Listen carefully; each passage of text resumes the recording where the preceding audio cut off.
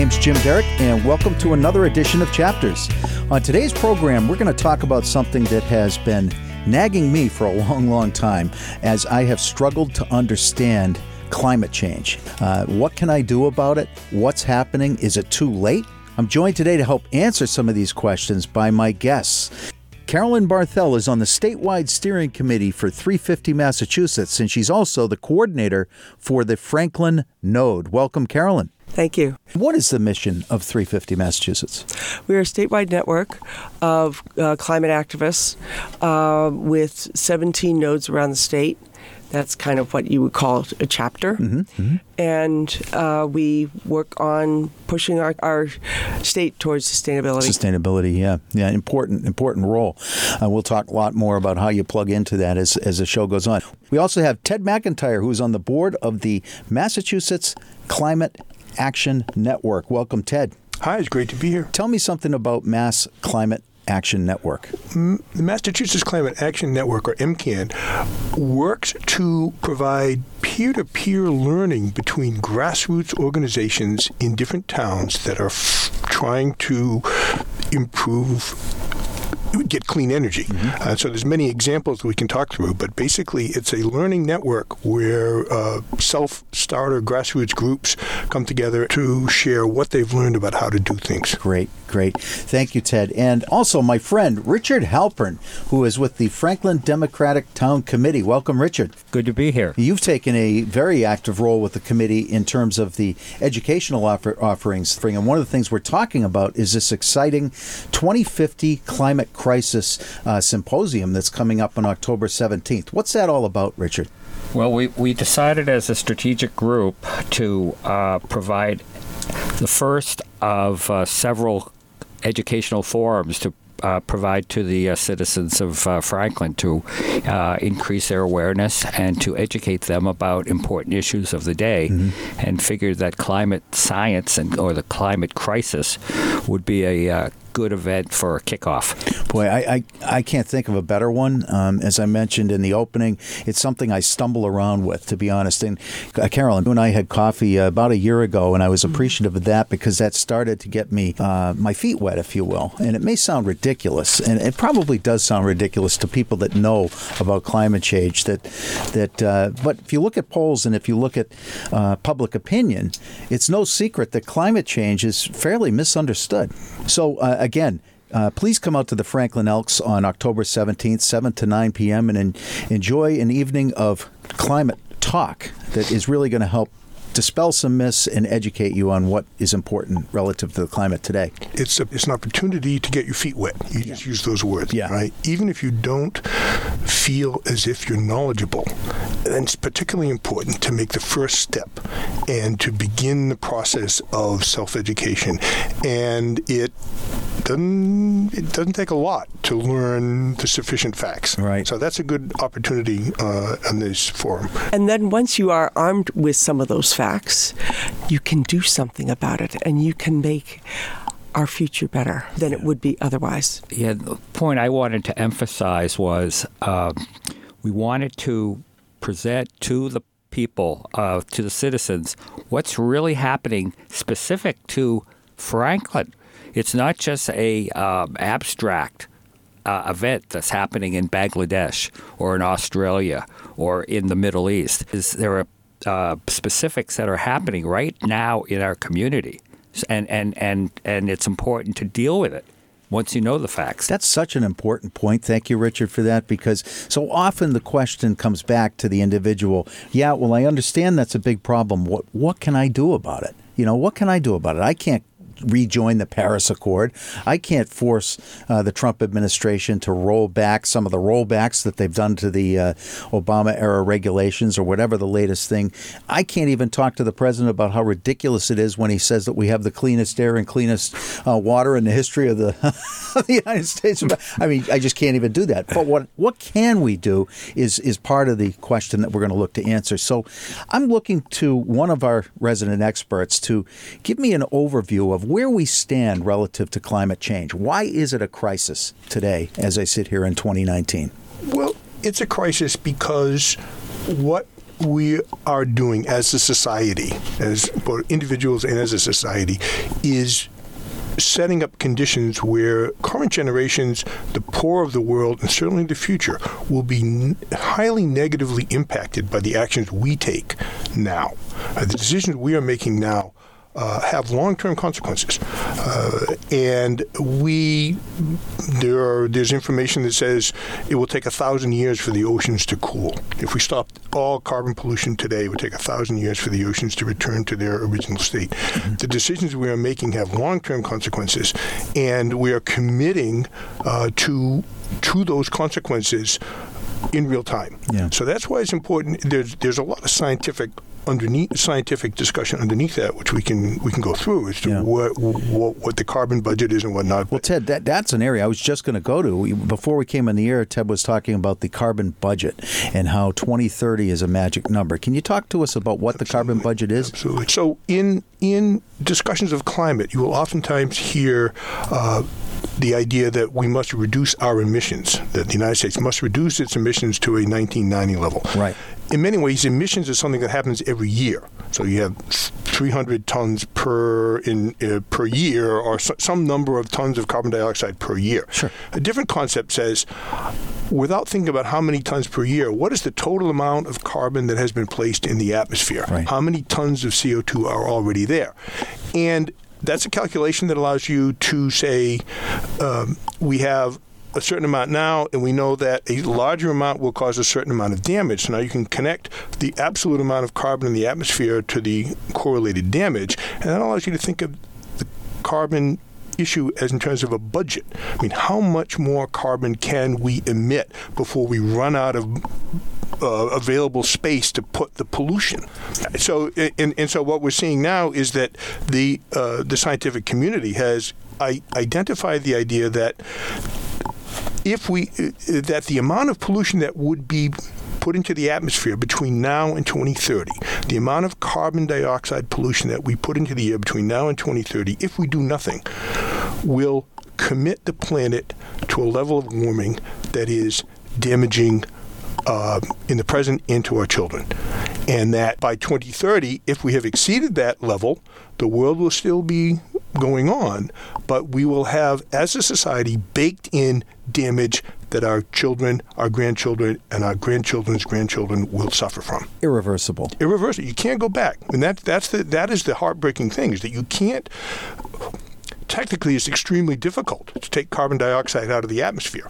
Is this an opinion? Is this a Democrat-generated report? Is this a Republican opinion? Is some sort of partisan group that's doing this? I think Caroline can give a parallel answer, but this kind of data comes from a group called the Intergovernmental Panel on Climate Change, mm-hmm. which is a UN organization formed in 1990. Mm-hmm. And the purpose of that commission is to have scientists collect all of the relevant research that's been done, basically put it in a blender and figure out what it means, mm-hmm. all right, from research across the globe, mm-hmm. right? And so that is, it is thousands of scientists from hundreds of countries over tens of years making these decisions. It is the gold standard of the most thoughtful, conservative, clear-eyed view of what is going to happen. Mm-hmm. And so, Caroline, would you agree? Did I get that in the right ballpark? Yeah. The gold standard is the IPCC. And, of course, it was a provocative question because that is the argument you hear. You hear from our commander-in-chief. You hear from lawmakers ad nauseum about how this is a political issue motivated by business interests that, depending upon who you listen to, well, there's different scientists out there. We have our scientists that disagree with yours. But what you just described to me, Ted, is a mathematical formula. It's not subject to opinion. It's not subject to politicization, correct? If that's a word. Yeah. If I could just, it's very interesting that the effect of carbon dioxide on the atmosphere was discovered by a guy named Fourier in 1824. Eunice Foote, a woman scientist, in 1856 published the first data that the atmosphere would trap heat. 1856. In 1896, the first climate model was done by a guy named Savante Arrhenius. He did it by hand. And he predicted essentially what the computer models are predicting today. So the science underlying climate change dates back 150 years. Mm-hmm. It's not a political choice. I mean, this is physics. It's that's why Bill McKibben makes the case. You can't argue with Mother Nature. You can't negotiate a timeline with physics. Right? It is what it is. It's frightening stuff, Caroline, and I know that for your organization has been very involved in beating back some of the infrastructure projects that are coming that would harm the environment, and I know you've been very instrumental in that. How nuanced is this climate crisis, if you will? Are there many different layers? Is there carbon emissions? Are there others relative to the pollution of the oceans and plastics? I mean, how many different layers do we have to go through to arrest this problem? Think of all the different ways you impact the world. That's how many layers there are. Right. Your car, your home, your job, what you buy, everything you do impacts the world. It impacts our carbon footprint for each of us individually and for us around the globe, all of us. Everything we do. Every time I see the floating oceans of plastic, the floating, islands, if you will, of plastic, it's frightening at best and almost mind-numbing to the point of what can I do? And it gets back to that continuously. And I think, Richard, you help answer one of those questions with an educational forum. What can I do? The first start, as Ted said, is get your feet wet. Get in the arena and start having some conversation. How has this become important in your life? How do you feel empowered? Well, I guess I'll take a personal point. I mean, I had a career in marketing and business to business, selling hardware and software that I hardly understood. And I decided when I was retired that I wanted to do something something with meaning and purpose, and something that I could get my head around. And as the more I became more familiar with this crisis at hand, it just struck me that there must be others that feel this way as well, that they too want to learn more about what's happening in their environment and do something about it. It strikes me as awfully frustrating to have a patient, the patient being the world, our environment, that is sick, and have it fighting back, if you will, against treatment. And that's how I feel with the tug and pull of all of the politics relative to this. Caroline. It's going to require us to do things differently. Right. We are going to have to be more conscious about how we live in the world, and think longer term than just, I want to drink water out of a plastic bottle. I remind everybody we are speaking with a panel relative to climate change and the climate crisis. We're talking specifically about the 2050 Climate Crisis Symposium, which is going to be held at the Franklin Elks Lodge, 1077 Pond Street, on Thursday, October 17th from 7 to 9 p.m. My name's Jim Derick. This is Chapters Radio. You can find my podcast at chaptersradio.com. So if we kind of bring it back in a little bit, and could I use the carbon budget as an example? Because clearly we've got many layers of environmental damage that we've done that we have to get eradicated. Relative to the carbon budget, we were talking about a 10-year period that we have to make major corrections. And 10 years is only an estimate. It could be more. It could be less. Okay, so roughly a 10-year period with dire consequences if we don't. Is there enough time? One of the question of time scale is important because we only have 10 years. Bill McKibben, who as you come into the climate movement, you'll hear Bill McKibben's name repeatedly. A short history is he wrote a book in 1989 called The End of Nature, where he argued that already no act of nature was immune from mankind's touch. Mm-hmm. Right.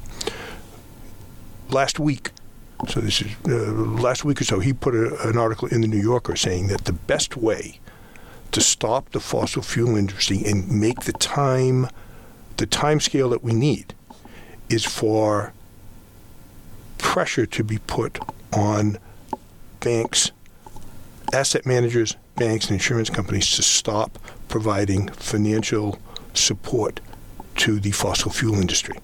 Just like in 2008 when the bottom fell out of all the markets within minutes, it felt like minutes, but a few weeks, right?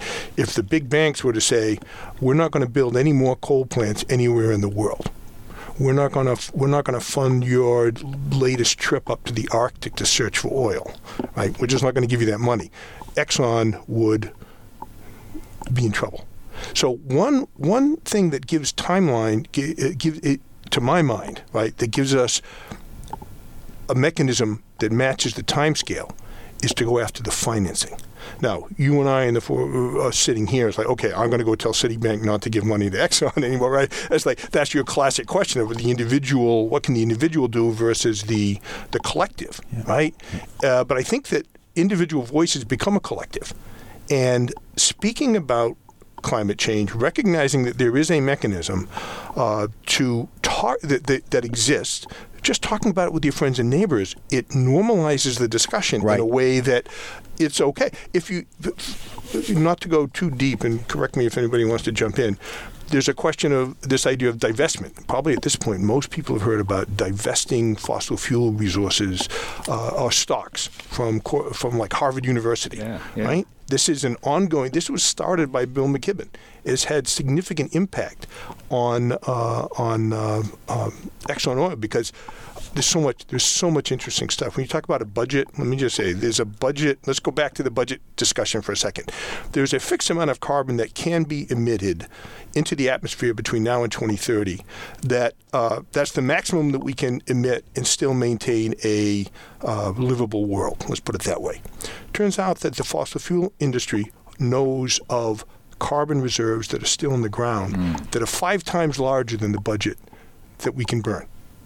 My goodness. And we can't burn it. We can't burn it. And so what happens is you have to keep it in the ground.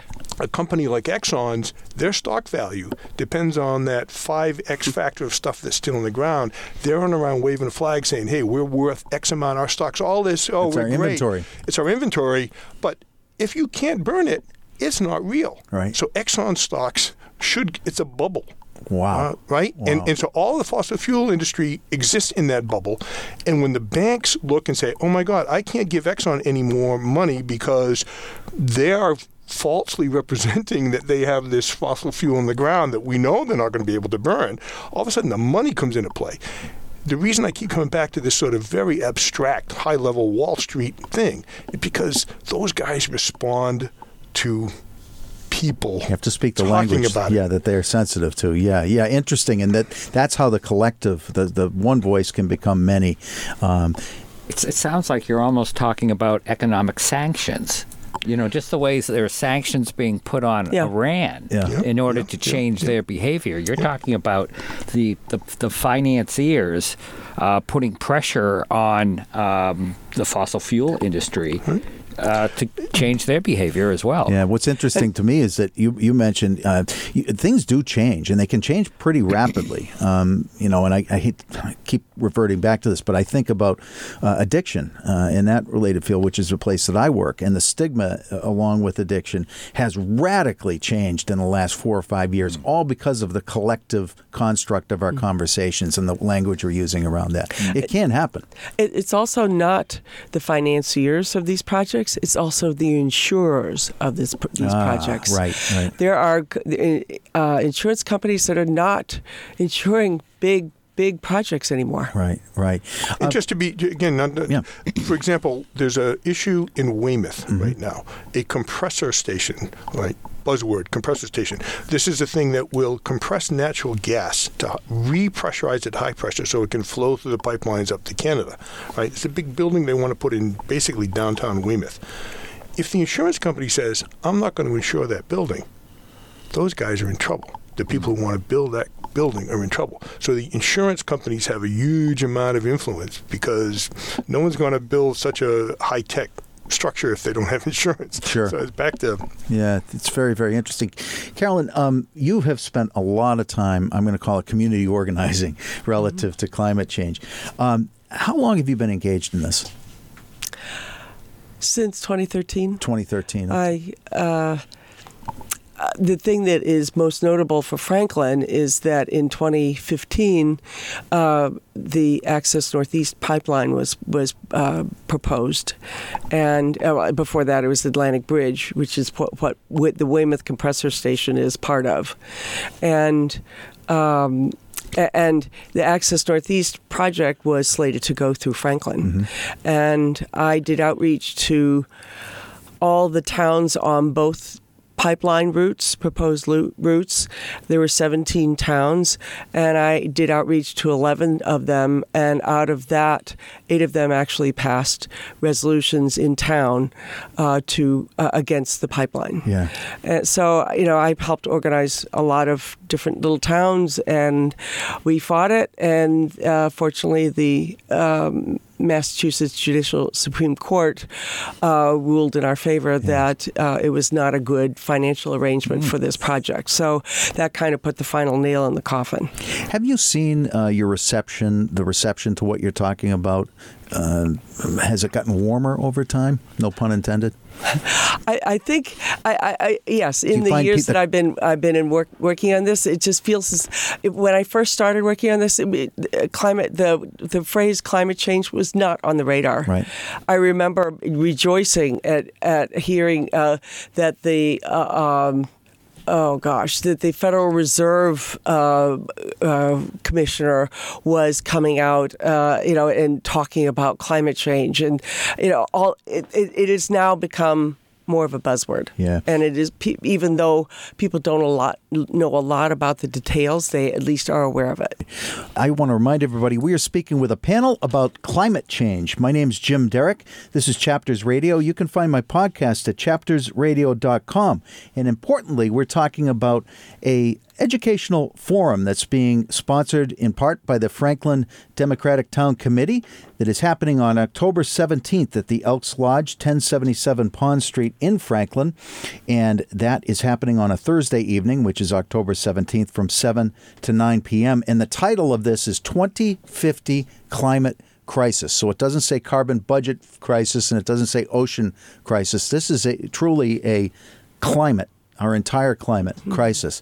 What are the other hot issues that in climate change that we're dealing with? And I keep using these terrible puns. I got to stop. I don't mean to. But what are the other major touchstones that you're working on right now? I think the thing that when people are struggling with what they can do, it's easier to kind of break it down into different levels. Certainly, we can do things on a personal level, and that makes us feel good. And those are good. It is good to feel to be part of the solution rather than the problem. So that part's lovely. So if you want to put solar panels on your roof or you want to buy an electric vehicle, that's all great. Those are all really useful. But at this point, this late in the game, that's not enough. It will never be ever. I was afraid you were going to say that. Honestly, I was, because I have solar panels in my house, feel very proud of that, happy that they're there.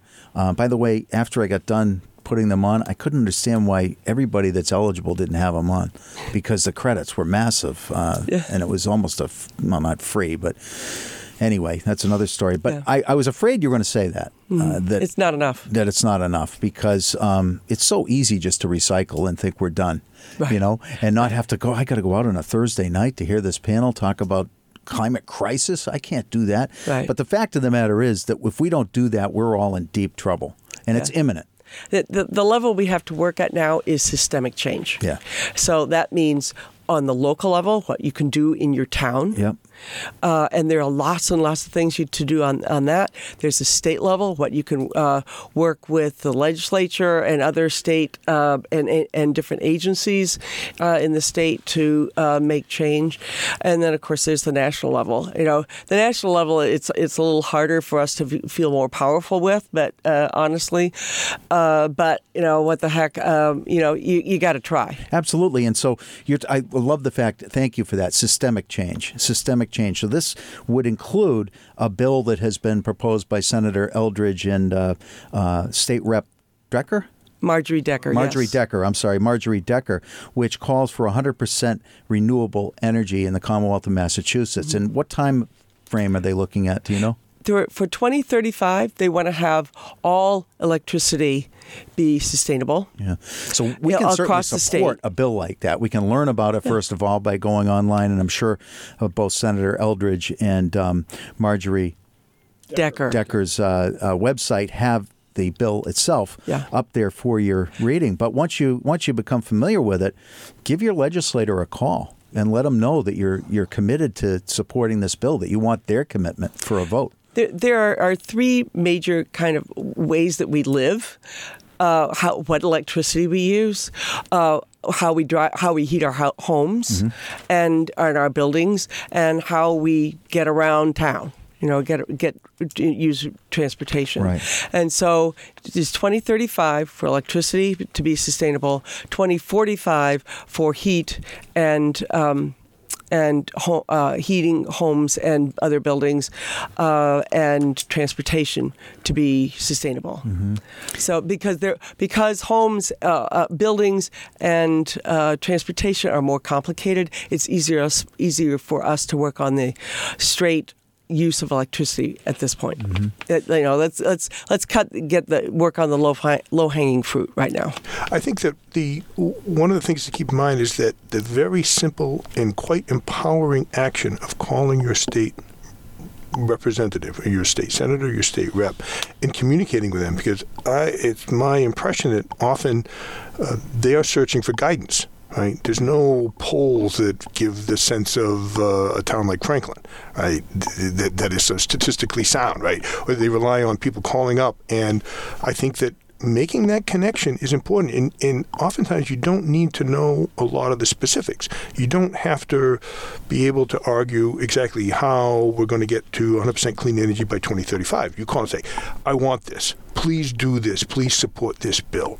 And your representative will figure out the details. That is for sure. And we both, Richard, know Jeff Roy very well. And he'll say on some pretty hotly contested issues that you see at Facebook, for instance, there's a lot of banter about, he may get one or two phone calls. And those one or two calls are meaningful to him. Absolutely. And so I couldn't agree more.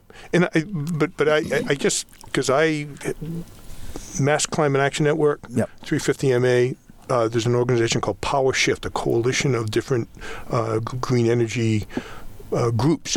They oftentimes will have State House lobby days. Where you go and, right, Caroline? Mass Power Forward. Mass Power Forward, I'm sorry. Yeah. Mass Power Forward. And that people don't realize how empowering that is and how simple it is to go in and meet your state rep. Of course, Jeff Roy's a doll, right? Yeah. I mean, but go in and meet your step rep, explain it, you feel better, they understand more, and it's really a powerful thing. Well, we're talking Jeff Roy. He will ride his bike to the State House a lot. He has an electric vehicle. I can tell you he walks the walk. Yeah. Personally, I see that. Could I add something? Caroline's meetings for 350 Mass have been are very educational as well. And there was a meeting held about 6 weeks ago where they talked about how to communicate about climate change with your neighbors, with your friends, with your family. What a great idea.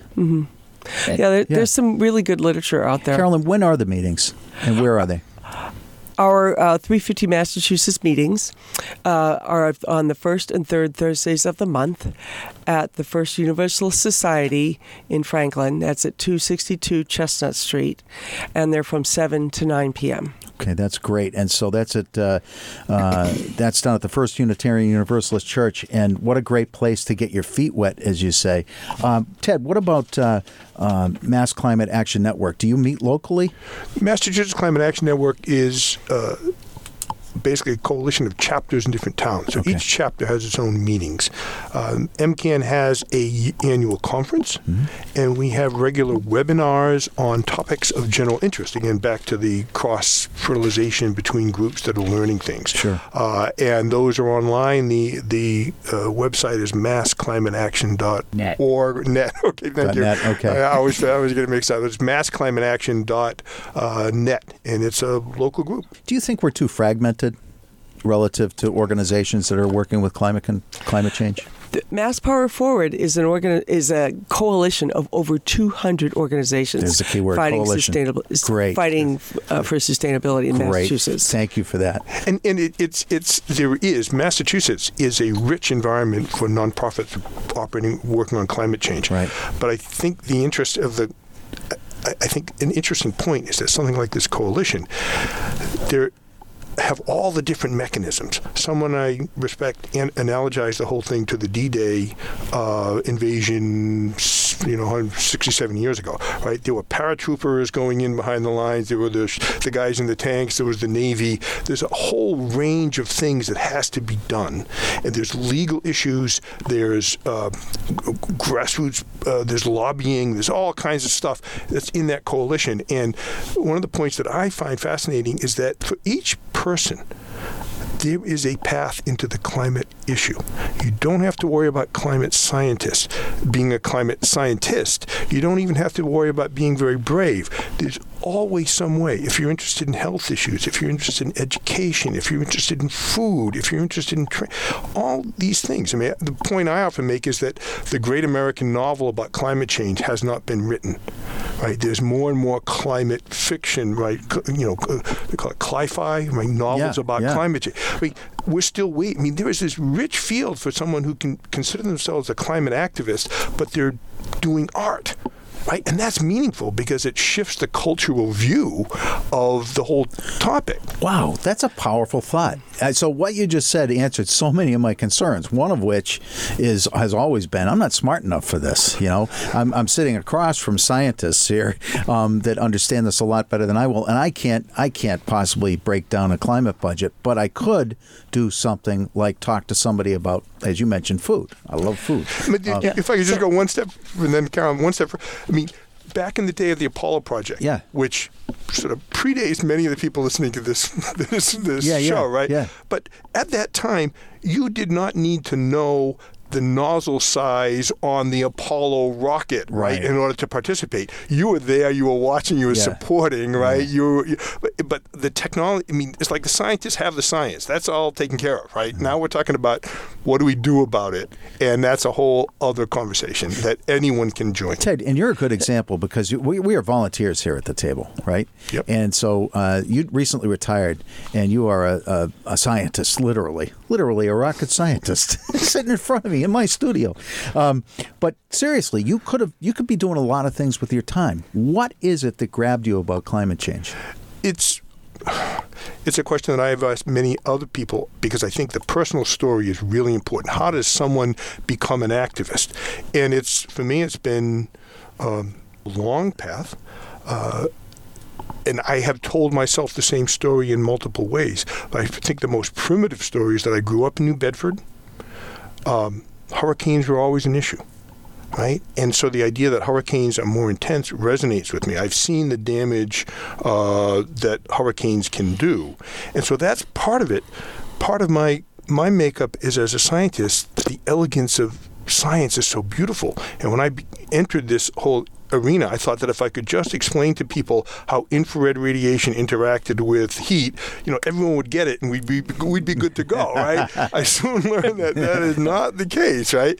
But for me, it's become a moral imperative, right? I don't think I'm in any way special, but you can see where everything's headed, and it's not good. And the imperative to take action, not be silent. And again, probably coming out of a Catholic upbringing, you have to go to examine your conscience on a regular basis, right? You have to look at yourself and say, hey, am I good with this? No, I'm not good with it. I'm not good with where we're going. And we must recognize it. And Caroline, did you have a similar entry? I've always been an environmentalist. Describe that to me when we had coffee, yeah. Ever since I can remember. Yeah. My mom started recycling in St. Louis. Right. And she was really proud of that. And we were very religious in taking our cans and our bottles and things, and recycling everything. And so I really kind of grew up with, and we've always been campers and hikers, and so I've always felt a connection to nature. And when Rachel Carson came out with A Silent Spring, I was just a kid then, but I kind of remember what that was about. And my mom kept saying, the weather's not what it used to be. Yeah. And I just have always been concerned about the environment, but it was a shift going from being an environmentalist to being a climate activist. Interesting. Because when you're an environmentalist, you're focusing on what's happening to that stream or that river, a little myopic, it's myopic. What that species, and when you are thinking, no, that's not big enough. It has to be the whole friggin' globe. Yeah. It has to be everything that's impacted.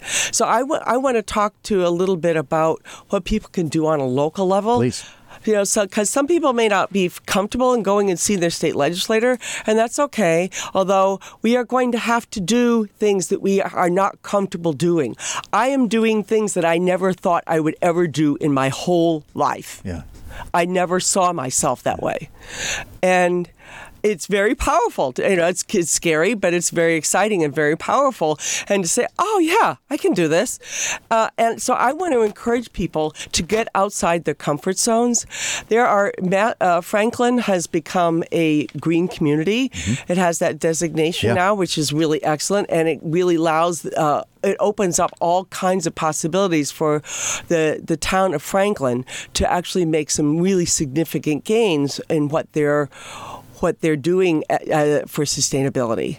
And they can the town can have green aggregation, can work on that, which means that everybody could either opt in or opt out, depends on how you organize it, for bulk purchasing of green electricity. So that you're not getting your brown electricity, which is from oil and gas. Right. That's one thing. You can have a sustainability manager. You can write ordinance. Work with the town leadership and have ordinances for all new commercial buildings that are over a certain size. You can you must have solar panels on them. Right. Watertown just did that a year ago. Right. So there are all kinds of things that we can do on a local level, and I think that's really, really powerful. There are a lot of people in Franklin. There sure are. And there's a lot of possibility of city people operating as progress. a town. Yeah. And you're absolutely right. And you just pointed out so many points of reference that people could become involved with. Mm-hmm. The key is to get involved at some level. Find your passion. I love what you said about a moral imperative, because that's where it's hitting me. A moral imperative. So with moral imperatives, we don't get to choose. That's the whole nature of what we're talking about. You don't get to choose whether or not you're going to become involved or wear the T-shirt or wear the hat. We've got it. Because guess what? I got to breathe this air too. It doesn't know any boundaries.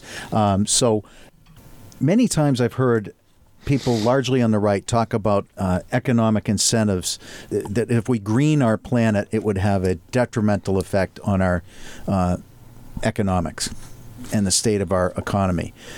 What do you say to that? This is kind of a red herring, right? To put jobs in opposition to a green economy, right? I mean, so first of all, you reject the premise of the question that somehow it's going to cost more, or that I think part of the denialist idea, people who deny climate change often connected to sort of Stalinistic removal of your freedoms, right? Because you won't, But I saw a tweet after the debate where they were on TV, where there was lots of discussion about straws and hamburgers.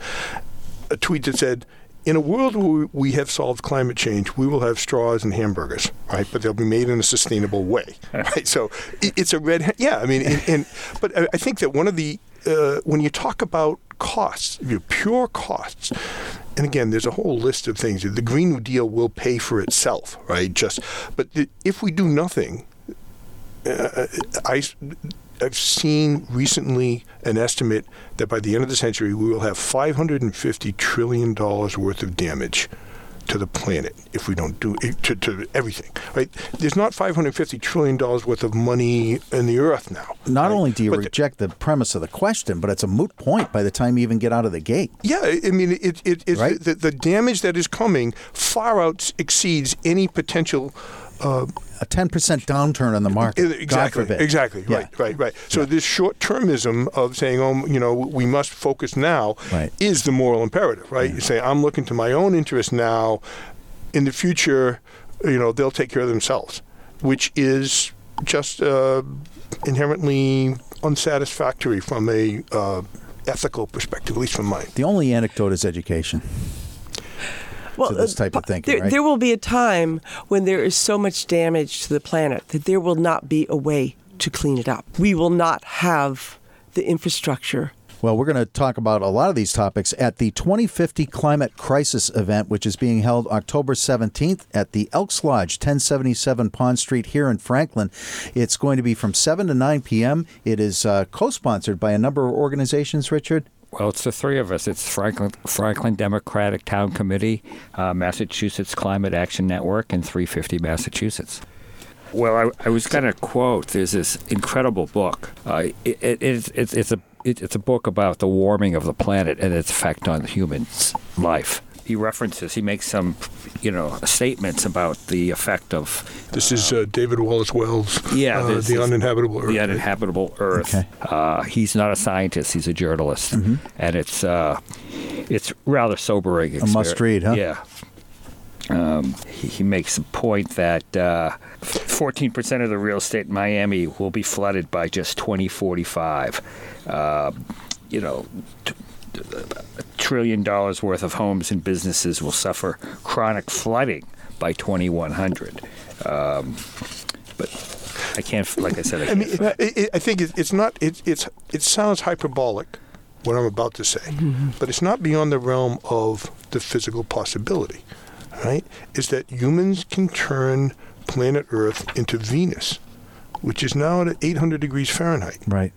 It's unlikely. There's been a lot of things that are unlikely, right, that have happened. And so books like the David Wallace Wells book point out that there are real issues. There's something called the wet bulb temperature, right, which is a method of measuring temperature. And once that gets like above 136 degrees Fahrenheit, humans die. Right, we're approaching the wet bulb lethal temperature in places like the Mideast, like Abu Ghraib. Yeah, I mean those places. Right, there's parts of the world that will be uninhabitable, literally. Yeah. All around the equator. That's why Guatemalans are leaving. Yeah. They cannot grow crops. They are starving. Yeah. They have to leave. Yeah. They cannot live there. Yeah. There's not enough water. And they can't grow their crops. I'll tell you what really grabbed my attention. You talked about hurricanes, the strength of hurricanes. Well, this isn't really, it may be. This may be a global warming issue.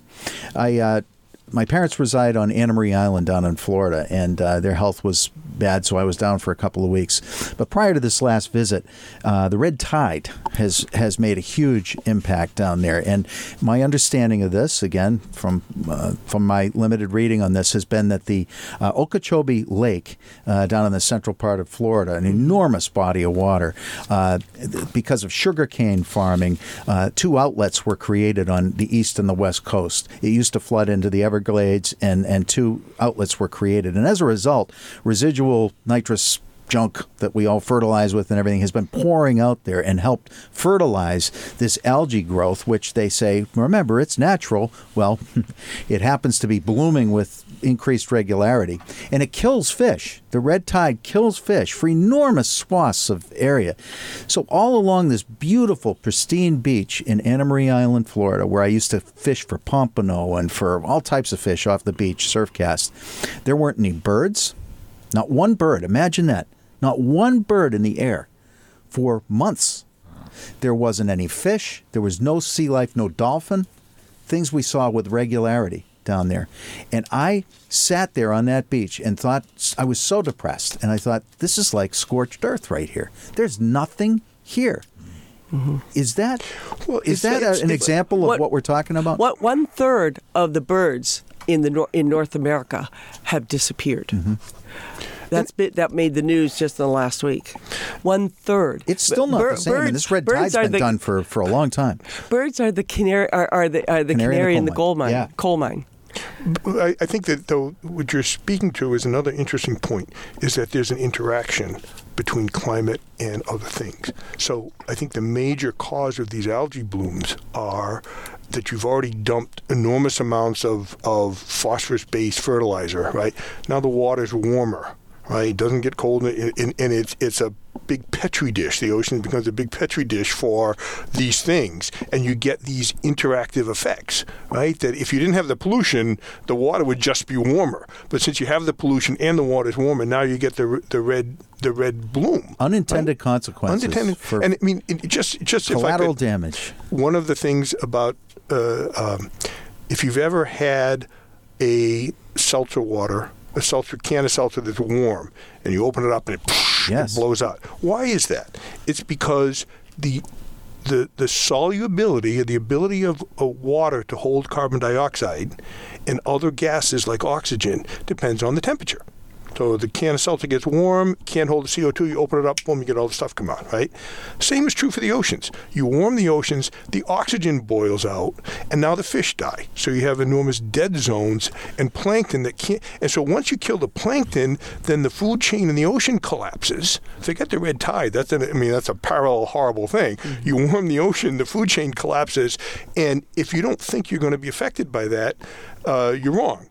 But I mean, it's important, though, to keep. I mean, Al Gore said, it's like a walk through the biblical plagues, right? You start talking about this stuff, it's depressing, right? But there are things to be done. It's like you stand up and say, no, this is not acceptable, right? This is basically what. So the climate strike, which you're probably familiar with, this past Friday, right? Our youth are just saying, no, you must do something different. Tell me about the climate strike. What was the genesis of that? Who wants to get Carol? You go. Oh gosh, what's wonderful is how all of these actions play on each other. They have built on each other. I think Greta Thunberg was impressed with the Parkland high school kids and their stand against gun control, against gun violence. Yep. And so she decided, she went to in front of the Swedish parliament where she lives, and she just sat there every Friday. She skipped school, and it's only been a year since she started doing it. It was in August a year ago, and the next day somebody came up, and then she got more and more attention, and then people in Germany and other countries were starting to pay attention to her. And I saw the whole blossoming of this thing over the last year. It's been phenomenal. It's been very exciting. And because of that, kids in the U.S. were getting, because what she was doing in Sweden, it's taken off here in the U.S. With 0 Hour. 0 Hour with Margolin, and it all kind of feeds on itself. And I'm thrilled that the kids they've been doing their own thing, but now I feel as though we have generational thrust behind pushing to make this issue the topmost issue of our lifetimes. All part about changing the conversation. And it's interesting to me that the emergence of the youth strikes, right? Fascinating story behind it. That has created what you could call a victim. Right? One of the things about climate change is very nebulous, right? We're all doing it, and like the damages in the future and whatnot, right? But now you say, okay, these kids are the ones that are going to suffer the consequence of it. And I think it's fascinating that Greta Thunberg started out by herself in Sweden, but she was just evidently the spark. I think everything was set, right? And when she did it, all these other children joining it has to be because there's this pent-up reservoir of stress, and that this was the nucleation point in which you get everyone else paying attention. And that's so important. I love that you said that. There's a victim. Because as a hopeful grandparent here in the near future, I can tell you, it changes my focus. It really does. And I mean, the fact that I'm going to be a grandparent, and then to hear about carbon budgets and the impact of all of these, the imminence of all of this uncorrectable damage that we're doing, it really makes you want to step up to the plate. Because I think in addition to the victim, or the way I heard it, was an aggrieved minority. Right? Yeah, you go. Aggrieved, right? Yeah. But at the same time, there are also now clear villains, in the sense that the fossil fuel companies, that is, say, the Exxons of the world, knew in 1977 what they were selling. And they have actively tried to convince us and confuse us about the impact of what they're selling. Again, very analogous to the cigarette makers, right? Tried to tell us that cigarette smoking didn't cause cancer for decades, right? Similar things. And so now you have clear victims in the children. And what I've read is unborn generations far outnumber all the humans that have ever been born. Right. And so the idea that we in 2019 are going to make choices that affect literally billions of people that are not yet born is a bad deal. And we know that much of a vast majority of the pollution, the stocks of pollution, have gone into the air since the fossil fuel companies knew the damage that came from their product. And so, okay, you have both sides of the coin.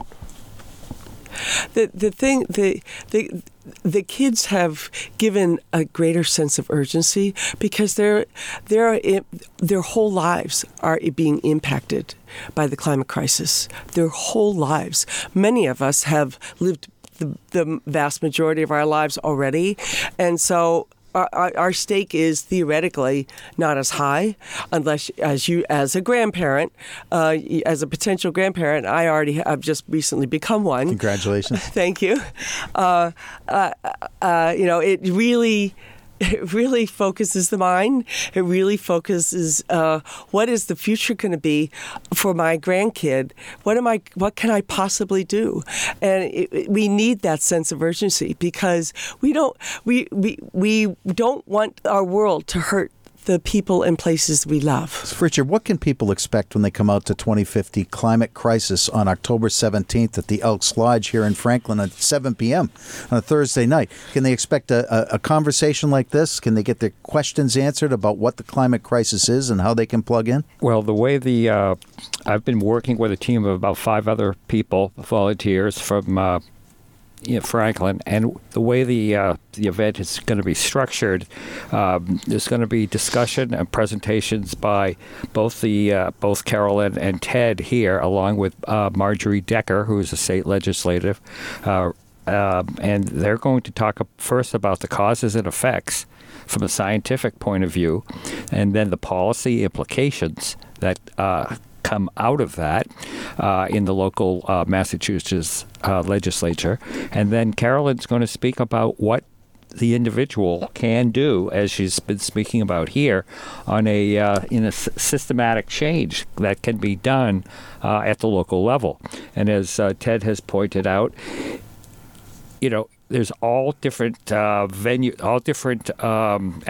that can be followed in order to get active and to make some systematic changes for our present lives and for the future generations as well. So that is the 2050 Climate Crisis Symposium, I'm going to call it. It's October 17th at the Elks Lodge, 1077 Pond Street here in Franklin from 7 to 9 p.m.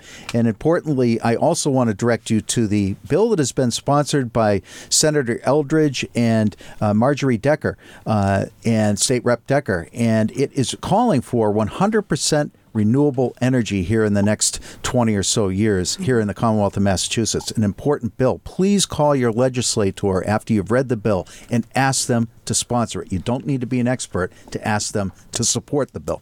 if I could just emphasize two other things as well. It's a really an interactive session. There'll be ample time for questions of anybody on the panel at the conclusion of the presentations, and then there's an opportunity to get involved with either of these organizations.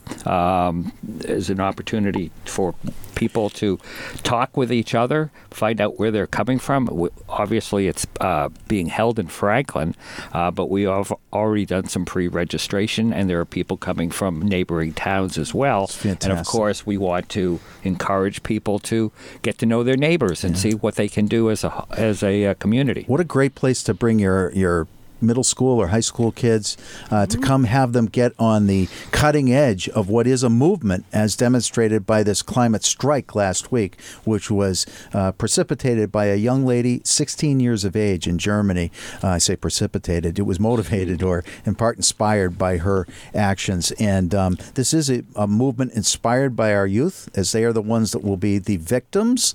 And certainly we have the moral imperative, each and every one of us, to be involved with this at the local level and at the national level. Importantly, I think, Ted, I loved how you phrased the fact that we can all get involved based on our own level of comfort. If you're an artist and you want to paint about climate change, paint. If you're a foodie and you want to talk about the relative carbon footprint of how food is produced and so on and so forth, go for it. If you're a poet, if you're a singer, if you're a songwriter, if you're a lawyer, there are ways for you to become involved, but we all have a moral imperative to make this frankly, the number one priority in our lives, because without the climate, we ain't going anywhere. So I want to thank each one of our guests and remind you who they are. We have Caroline Barthel from 350, Massachusetts. We also have Ted McIntyre, board member from Mass Climate Action Network, and my friend Richard Halpern from the Franklin Democratic Town Committee. And I particularly want to thank you, Richard, for all of the effort that you put into putting on these educational forums for the citizens of Franklin. It's not a partisan effort. It just happens to be sponsored by our committee, and thank you for that. So it is sponsored by the Democratic Town Committee. It's really a nonpartisan event. Right. We want to emphasize, as both Carolyn and Ted have mentioned here, this is something that affects everybody. It affects society. Rich, poor, black, white, Democratic, Republican. This is something that's for the ages. And it's an issue that needs to be addressed and at the local level, and I'm pleased that we're getting a great response already. Get your feet wet, get educated. October 17th, 2050 Climate Crisis Symposium at the Elks Lodge here in Franklin. And so, for my guests, Caroline Barthel, Ted McIntyre, and Richard Halpern, my name's Jim Derick saying thanks for listening to Chapters, and I'll see you next week.